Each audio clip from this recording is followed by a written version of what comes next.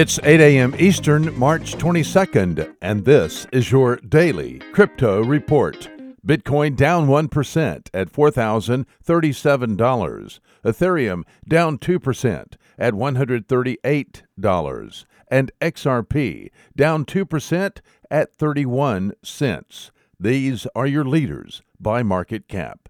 Top gainers in the last 24 hours, Numeraire up 25%, Nulls up 16%, Digix DAO up 10%. Today's news. Japan's SBI Holdings announced today it has established a new subsidiary to manufacture cryptocurrency mining chips and systems.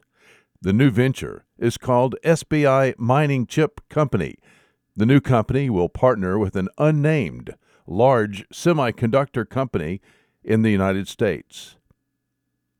The founder of cryptocurrency company Arise Bank pled guilty to scamming his investors, according to the United States Attorney for the Northern District of Texas.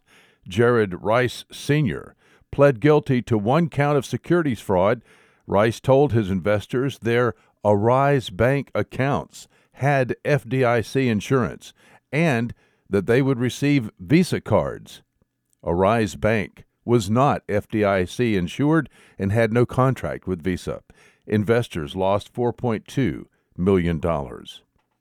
And finally, two major cryptocurrency exchanges, Huobi Global in Singapore and OKEX in Malta, have announced they are now supporting the Tron-based version of U.S. dollar stablecoin Tether.